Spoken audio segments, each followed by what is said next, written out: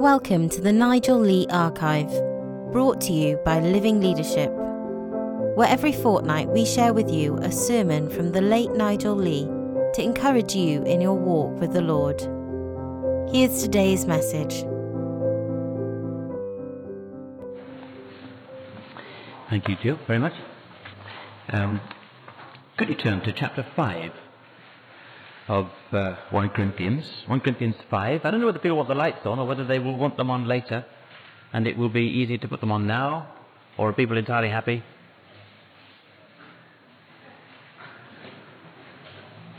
I don't normally get such swift action at home when I drop hints. I just...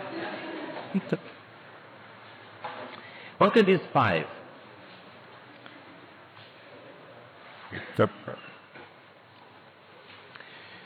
Paul says, it's actually reported that there is sexual immorality among you, and of a kind that does not occur even among pagans. A man has his father's wife, and you are proud. Shouldn't you rather have been filled with grief and have put out of your fellowship the man who did this? Even though I am not physically present, I am with you in spirit, and I have already passed judgment on the ones who did this, just as if I were present. When you are assembled in the name of our Lord Jesus, and I am with you in spirit, and the power of our Lord Jesus is present, hand this man over to Satan, so that the sinful nature may be destroyed and his spirit saved on the day of the Lord. Your boasting is not good. Don't you know that a little yeast works through the whole batch of dough? Get rid of the old yeast, that you may be a new batch without yeast, as you really are. For Christ, our Passover lamb, has been sacrificed. Therefore let us keep the festival, not with the old yeast, the yeast of malice and wickedness, but with bread without yeast, the bread of sincerity and truth.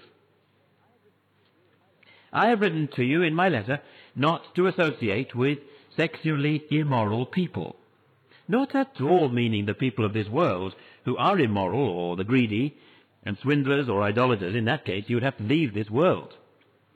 Now I'm writing to you that you must not associate with anyone who calls himself a brother, but is sexually immoral, or greedy, an idolater, or a slanderer, a drunkard, or a swindler.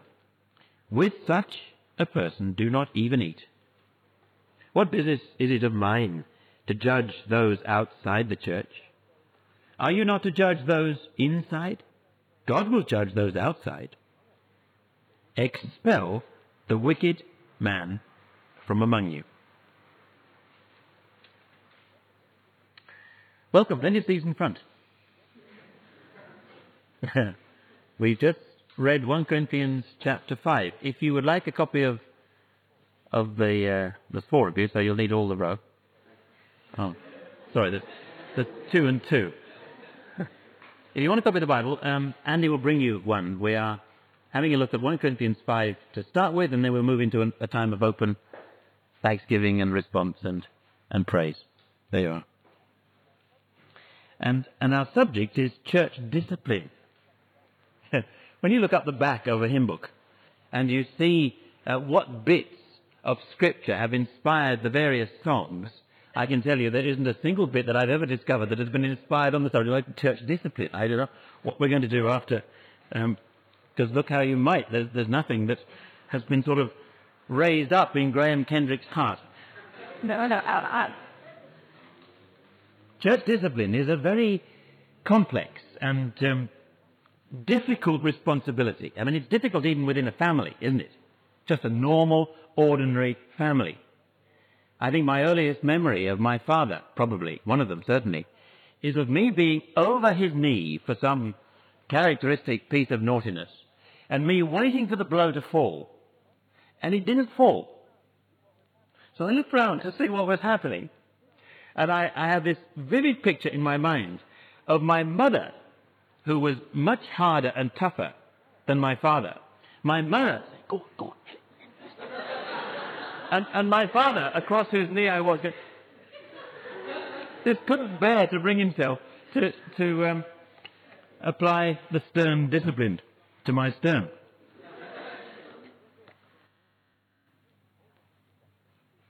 as Paul gets into the chapter, two problems. The first is immorality within the church. Verse 1. In a form that was shocking even to pagan Greeks. A young man, apparently a professing believer, well known to everybody in Corinth, was sleeping with his stepmother. Maybe his father's second wife or something like that. And without any sign of repentance. And the second problem that we read of then in verse 2 was the attitude of the church amidst this public scandal. They had no sense of grief or shame. On the contrary, they were rather proud of their free and easy spirit. I think we can perhaps even hear their kind of language in our imaginations. You know, we're not into the politics of condemnation. We've been set free by Christ from all forms of judgmentalism. The gospel is all about acceptance and forgiveness. The church is a place for everybody. And what's going on? Well, you were all sinners and this is no big deal. Oh, Paul, on the contrary, is absolutely shocked that this should be happening in a church that he planted in Corinth. You see, Corinth is built around the base of a huge hill, and perched at the top of that hill is the well-known temple of Aphrodite, which was a place of unrestrained immorality. It actually even became part of the ancient Greek worship, the immorality that used to go on there. And Paul is saying, look, God isn't up there. What have I been teaching you from the beginning? God isn't up in that temple on that hill. He is here among you. You, his people, are his temple. You are the dwelling place of God. You cannot allow the standards of that temple, which you have turned your back on, to invade God's own home and house. One of the biggest heartaches in student ministry, which I'm involved with, and in church work, is when that happens. The standards of the temple of Aphrodite, shall we say, or anything else in this world, starts to invade the church. It infiltrates and it starts to merge.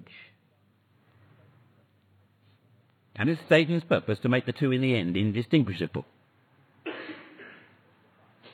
So from verses 3 to 5, Paul is now giving his apostolic judgment, we may say, and inviting the members of this church to stand with him in this united expression. He says, look, friends, this is tough, I know. The man must be put out of the fellowship. It's as serious as that. Do these things matter? Well, just listen to his language. Even though I am not physically present, I am with you in spirit. I have already passed judgment on the one who did this. When you are all assembled in the name of the Lord Jesus, and I am with you in spirit, and the power of the Lord Jesus is present, also hand that man over to Satan. Everybody together, not just the elders, and knowing the apostles' mind because he has written to them. We nowadays find ourselves in exactly the same situation. Acting in unison, put the man out in some sense, whatever that means. I guess it means that he could no longer take communion, and that he would in some sense be treated by the rest of them as an unbeliever. Now, why? Why? If the gospel is about forgiveness, if this is the sinner's table, you see, this is our dilemma. Why does he say this at this point? Hand this man over to Satan for the destruction of the flesh. Now, Satan, clearly in this world, has some sort of physical powers. They are limited. God is ultimately sovereign. There's never been a moment when he wasn't. We don't believe in sort of dualism.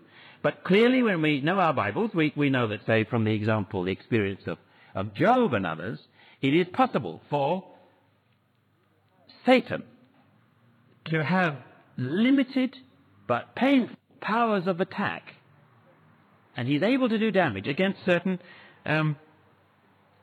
individuals. So there was a sense in which the cordon of protection, of prayer, around those who are regarded as members of the church, that was going to be withdrawn. Why? This is the key thing. Paul says, so that though physically he may suffer, maybe disease, heartache, well, I don't know what, he will be saved as a result. His spirit will be saved come Judgment Day. We must understand this is not Pharisaism. This is not Paul saying, get away, wicked, immoral man. We can't have people like that infecting our church. No, he's saying, look, this is painful. It's painful for you and for me. But if that young man is amongst you with no signs of repentance at all, in order that he might be saved in the end, this is what's at stake. He ought to be put out.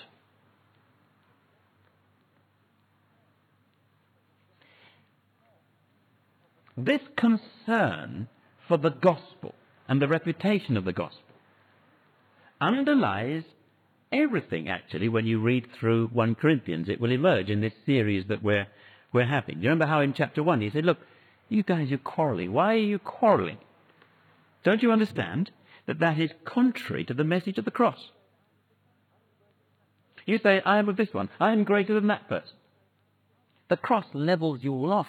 How are you saved? Not by being wise and clever, but by the message of the cross. We're all equal at that point. All this exalting of one person over against another that we were looking at just last week. Look, we're only preachers of the gospel. You make life harder for us if you elevate one above another, and so on. All the way through, he is bringing to bear on one problem after another, very modern problems. But the problems that do affect churches, he's bringing the gospel to bear. He's drawing out implications of the message of the cross. This is the astonishing thing about the gospel. It doesn't just save you at some moment in time years ago. It is the very medicine that you need to take to apply to the things that crop up in the church as the time rolls by. Problems with immorality, problems with disunity, problems with how you relate to pagan neighbors, what you do around this table, how you even handle the operation of spiritual gifts. We will see it all the way through. He brings the gospel to bear. We are very shriveled often in our knowledge of what the gospel really says and the implications of it. She says, look, dear friends, you cannot go and preach a gospel of repentance from sin, turning away from sin to sinners, and then allow or even encourage the opposite among members of the church. How can you do it? There is wrath to come. That's the gospel. And there is grace for those who flee from their wicked ways to the God of grace. You can't somehow combine the two. There must be clear, visible separation. There is an outside the church, and the inside is for those who are committed to holiness. They may not understand everything. They may need patient help. But there has to be that core commitment to walking God's way and to holiness. And you can't combine professing to be a believer and behaving as if you weren't. So he says, bring about the separation which the gospel actually teaches, so that the man will understand something, and it's not possible to get through to him in any other way. And we'll come back to the man later before we finish. Verses 6 to 8, he then turns to problem 2, which you remember was their attitude. Not just the individual in their midst, but then their attitude to the whole thing. He says, look, dear Corinthians, you're boasting about this. Your over-casual attitude is actually as bad as his fornication. Do you find it difficult? You know, we've gone through, week after week, up to now, 4 chapters on unity, on love, on not allowing divisions within the church. But Paul is so brilliantly balanced. He doesn't want you then to fall into the accompanying trap of mushiness, he says, look, there is a time for right disunity. Times when you need to cut yourselves off from certain things. There is a godly and a biblical disunity which we also have to hold on to. Now he says, verse 6, don't you know, he says, between chapter 3 and chapter 9, he says that 10 times. Don't you know? Don't you know yet? The 3 says, don't you know that you are the temple of God? You believers, don't you realize that when you gather here like this, God is here. You are God's house. Don't you know that? In chapter 9, verse 24, he says, don't you know that in a race, everybody runs, but only one wins? They're only going to give out 1 gold medal per event in the Olympics, as far as I know. You run as if you intend to win. Don't you know that? And in chapter 6, and we'll see next week, that 6 times he says, don't you know this? Don't you know that? Don't you guys know anything? Here he is appealing to a spiritual truth that they ought to have known, but perhaps have forgotten. Don't you know, he says, that a little yeast can infect a whole batch of dough? He's using an analogy, and it does, isn't it? You plant some yeast in some... I haven't done this very often recently. I used to when I was a kid, you know. I always had that class at primary school where you roll the dough and put the yeast in and then... Look, he says, this is my analogy, but you will get infected. All of you, not just the one individual. You're a body. You're a whole batch of dough. You doughy people. If there's yeast in, undealt with, it will in fact spread as yeast does. It causes the whole loaf to rise. It will infect you all, actually, with a casual, loose, moral attitude. We're dumb if we don't think this is the case. What happened at the 9 o'clock service, that thing that broke out a year or two ago? It started with a real heart concern to reach lost people in the power of the Spirit and turn them so that they might become fully devoted followers of Jesus Christ. Where have I heard that before? That's how it began. And there are churches not very far away from here which in recent months have lost leaders because of precisely this thing. Many times down through the years, we've seen how true this is. Attitudes spread. Yeast infects a whole group. And then he makes allusion to the Old Testament instruction regarding the Passover. You remember how from the book of Exodus, when the people were getting ready for their journey of faith from Egypt to the Promised Land, and the Lord said through Moses, now you eat unleavened bread, unyeasted. See, we haven't got time. This journey is about to begin in the small hours of tomorrow morning. We haven't got time to sit around and wait for the dough to slowly rise as you put it by your hearth, as if you were going to be around for days. No. Unleavened bread, because this journey starts the moment of your salvation at another level. The moment you get converted. You are on a spiritual journey, no looking back. You need to throw off the things that hinder, the sin that so easily besets us. And so, and yeast came for the Jews to symbolize the old life, the old pre-conversion life of rebellion and despair and so on. Old Egypt. And later the Jews had a ritual whereby every night, Passover, as it was about to begin, the parents would hide a little piece of yeast somewhere in the house, or a piece of old bread or something, and the kids had to be sent around the house to find it. They'd look under the bed covers and in the cupboards and top of the wardrobe, and eventually they would find this piece, and then it had to be formally thrown out in the street by the kids, just to teach them from the youngest age that the old yeast of the old year was to be chucked out. Now says Paul, look, apply this to yourselves. Your Passover sacrifice has already been sacrificed. You're late in getting rid of the yeast. Jesus has already been put to death. Our Passover lamb. Don't celebrate the Passover with the old bread that belonged to the old life of malice and wickedness. Instead, we must be committed to holiness, to sincerity and truth, he says. So now you can see that the plain straightforward application of a chapter like this. In a church like ours, or any church, we have a responsibility. It's a shared responsibility. It doesn't only belong to the elders or the leaders. It's a shared responsibility to guard the moral reputation of the gospel publicly. What damage has been done in the cause of Christ in recent years by people who should have known better, who have allowed the moral reputation of the cross, of the gospel, of that only message of salvation which has come from God's heart for the saving of the world, they've allowed it to be dirtied and smirched with unjudged behavior in the church.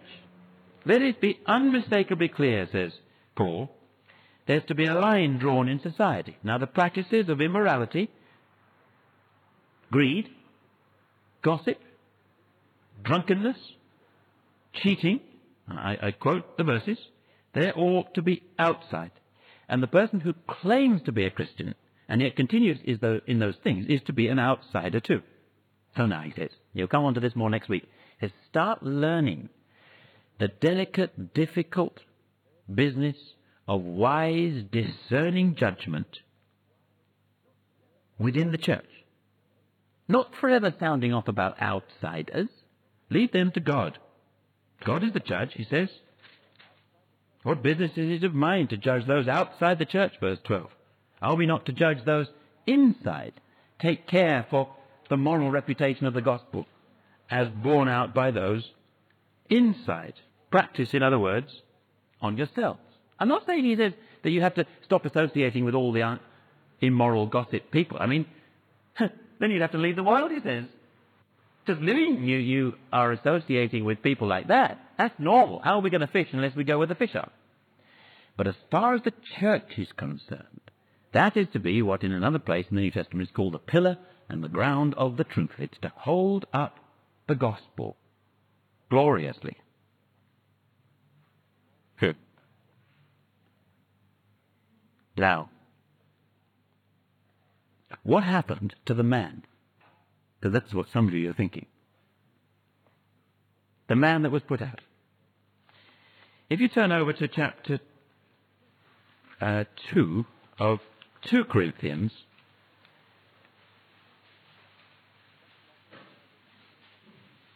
second letter written maybe a couple of years later, and this discipline has evidently worked. Verse 5, if anyone has caused grief, he has not so much grieved me as grieved all of you, to some extent, not to put it too severely. The punishment inflicted on him by the majority is sufficient for him. Now, instead, you ought to forgive him, comfort him, so that he will not be overwhelmed by excessive sorrow. I urge you, therefore, to reaffirm your love for him. The reason I wrote to you was to see if you would stand the test and be obedient in everything. If you forgive anyone, I also forgive him. And what I have forgiven, if there was anything to forgive, I have forgiven in the sight of Christ for your sake, in order that Satan might not outwit us. For we're not unaware of his schemes. Many believe that that is a reference to the man himself, who was put out for a while. The cordon of protection, as I said, was withdrawn. And it brought him to his senses. And the man was then brought to a point of repentance. And Paul is now saying, he's restored. Welcome him back. As we sit around this table, and let me end with this. We all come as sinners. Don't we? Eh? We can rejoice in the ongoing power of the message of the cross. The gospel has not only saved us from destruction and judgment, it is that message and the principles embodied in that, what the Lord has said and done, shown us in himself, done for us by his grace. As we ponder that, we are saved in a continuing sense from division, from displeasing God. We can thank the Lord as we gather around the table that God's goal and concern is always for our salvation. He may use tough medicine sometimes. Why should he not if that's what it takes? But his goal, whatever happens, is that we might know in full measure his salvation. Imagine, as we finish, supposing we had been through such a thing, and the heartache and the sadness and the difficulty, the sheer difficulty of being called to identify with God in his holy judgments. But God's ways work. And imagine such a man back amongst us, together, tonight for the first time around this table. A man we've known. A man we've known go away, trapped into the ways of Satan. But back, forgiven, welcomed, accepted. Would any of us feel ourselves better than him? No. Would we be glad that he was back? Surely. This is the sinner's table. God will use extraordinary measures sometimes to uphold his gospel, to purify his church, to rescue people who are wandering off but can be brought back, and to glorify himself in this world. And as we sit around such a man, we say, there but for the grace of God go I. But let our focus be on the grace of God, and not on us or him, but on the Lord Jesus. This is such an important thing, and it's time for us to ponder it at this time of year. Do you remember that line in the first drama that we had? Does it really matter where we end up? Well, you wouldn't plan a holiday like that. So why plan the whole of your life like that?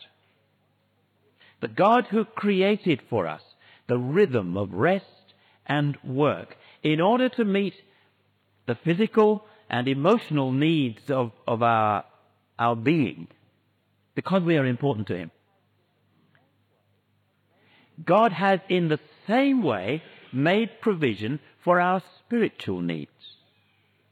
And that provision lies in Jesus Christ, his only Son.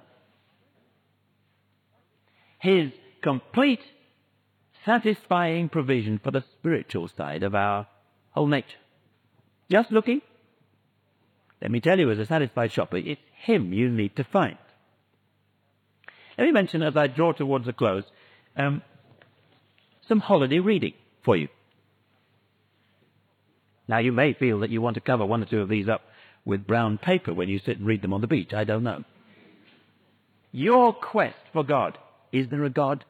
Is there evidence that might satisfy the layman, the kind of person like me? How would I know if there was a God, that God really loved me and cared for me?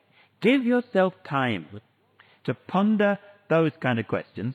Your Quest for God by Richard Bennett is a book to take away on holiday with you. Or some of you like reading biographies. Here's a new one. Did you see, was it in the Sunday Times a week or two back? The account of a woman who had also, I think, been a television presenter. She describes herself as life in the fast lane. She had many of the things that modern, fizzing, rapid, high-tech, industrial Britain thinks as successful. She's now working among the street children in Brazil. That, in fact, is what she is entitled, the book. Sarah de Carvalho, if I pronounce her name right. Fascinating story, which was reported fully in the newspaper only a while back. Read a biography of someone who found God in the midst of the normal things of life, and it radically changed the direction in which they were going. Or maybe you like these kind of heavyweight books. This is for the specialist. Frightens me, this one, but some of you might enjoy this. It's by John Houghton, who for many years was head of the meteorological office in Britain. He's a fellow, he's got the gold medal from the Royal Society of Astronomy. He's the chairman of the Intergovernmental Conference on pollution, and he's a mega brain. Would you like that? I can see one or two people, maybe no more than two, who would really not mind sitting reading a book like this on the beach. The search for God, can science help? Full of fascinating diagrams. He's got a chapter in the middle, I just opened it. What happens when we pray? Here's a scientist looking at these kind of things, answering the kind of questions which we feel remain out there still unanswered by Christians. It isn't true. There are dozens and dozens of top scientists and academics who have got answers to those kind of questions. The search for God, can science help? Or here's a book to help some of us, The 60-Minute Father. I'm fonder of a book on how to be a better dad. It's ever such a slim book. Honestly, you can read this in about 20 minutes if you weren't being interrupted by the kids. Rob Parsons is a poet, a writer, also some of you may have seen him on television. The 60-Minute Father, an hour to change your child's life. I don't think 1 hour would actually probably do the business, but maybe he means an hour a day or something like that. Why not get hold of one of these books and pursue this seriously for yourself? We need to find God. We need to find God in the way he has revealed himself to us in Jesus Christ. We need to hear him speaking to us, calling us to come to him. Come to me, you heavy, laden, burdened. I am the one that can give you that rest and refreshment and cleanness and forgiveness and new start deep in your own soul. That's the challenge of this morning, and with that, we are more or less going to end. I'm going to ask Dee to come and sing a song as we just ponder these things and the challenge of where are you going in your life? Ultimately, do you have time for God? What is he saying to you? This song sums up what we want to say this morning. Knowing you, Jesus.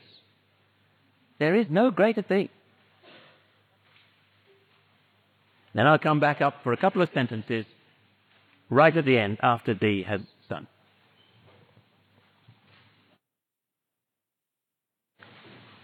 Just looking, why do we?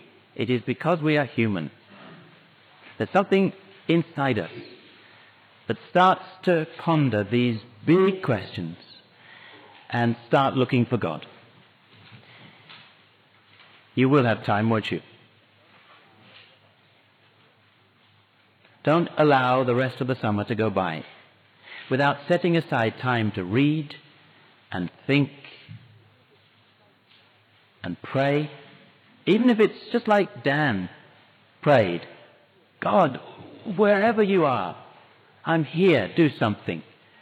I want to be found. You could buy one of those books at the end, or you could talk to, perhaps if you came with a friend who comes here more regularly, ask them, how did you become a Christian? And if they don't know what to say, come and tell me who they are. Or come and ask me. I brought with me a number of copies of a little booklet called Starting with Christ. If you'd like to know how to become a Christian yourself, this is what we're made for. Life is not designed to be, even at its best, just like one of our big, long, empty holidays. We're meant for eternity with Christ. Knowing you, Jesus. That's the point. Now we're finished. There's an opportunity for coffee, squash, whatever, books, chats. We can stay around in this place for as long again as you've been here. But let's make this summer special for many of us. Thank you.